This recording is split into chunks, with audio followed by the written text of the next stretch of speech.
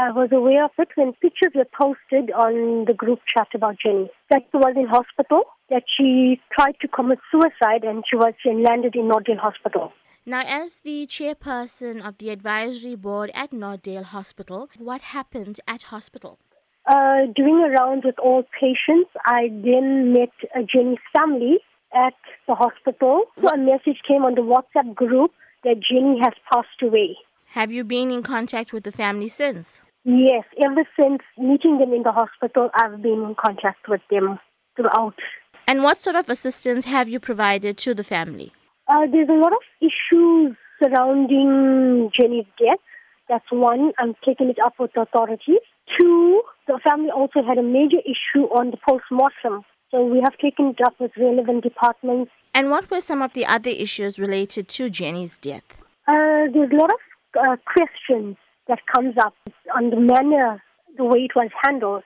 Jenny apparently was taken out of her house forcefully with a 7-year-old child and then taken to the police station. The family was also told that Jenny has taken tablets and so forth.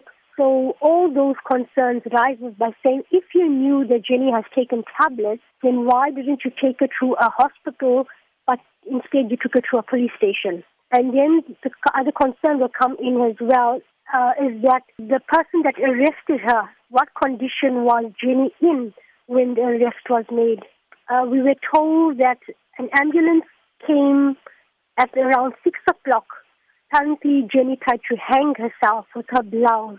And an ambulance came and checked her out, and she was stable and left. A few hours later, another paramedic went in and found her in critical condition, where he then took her to Northdale Hospital. So all these questions arises by saying, we want to know exactly what happened. And how is the family doing? The family is highly traumatized. Jenny leaves back 3 kids, a small one being 7 years old.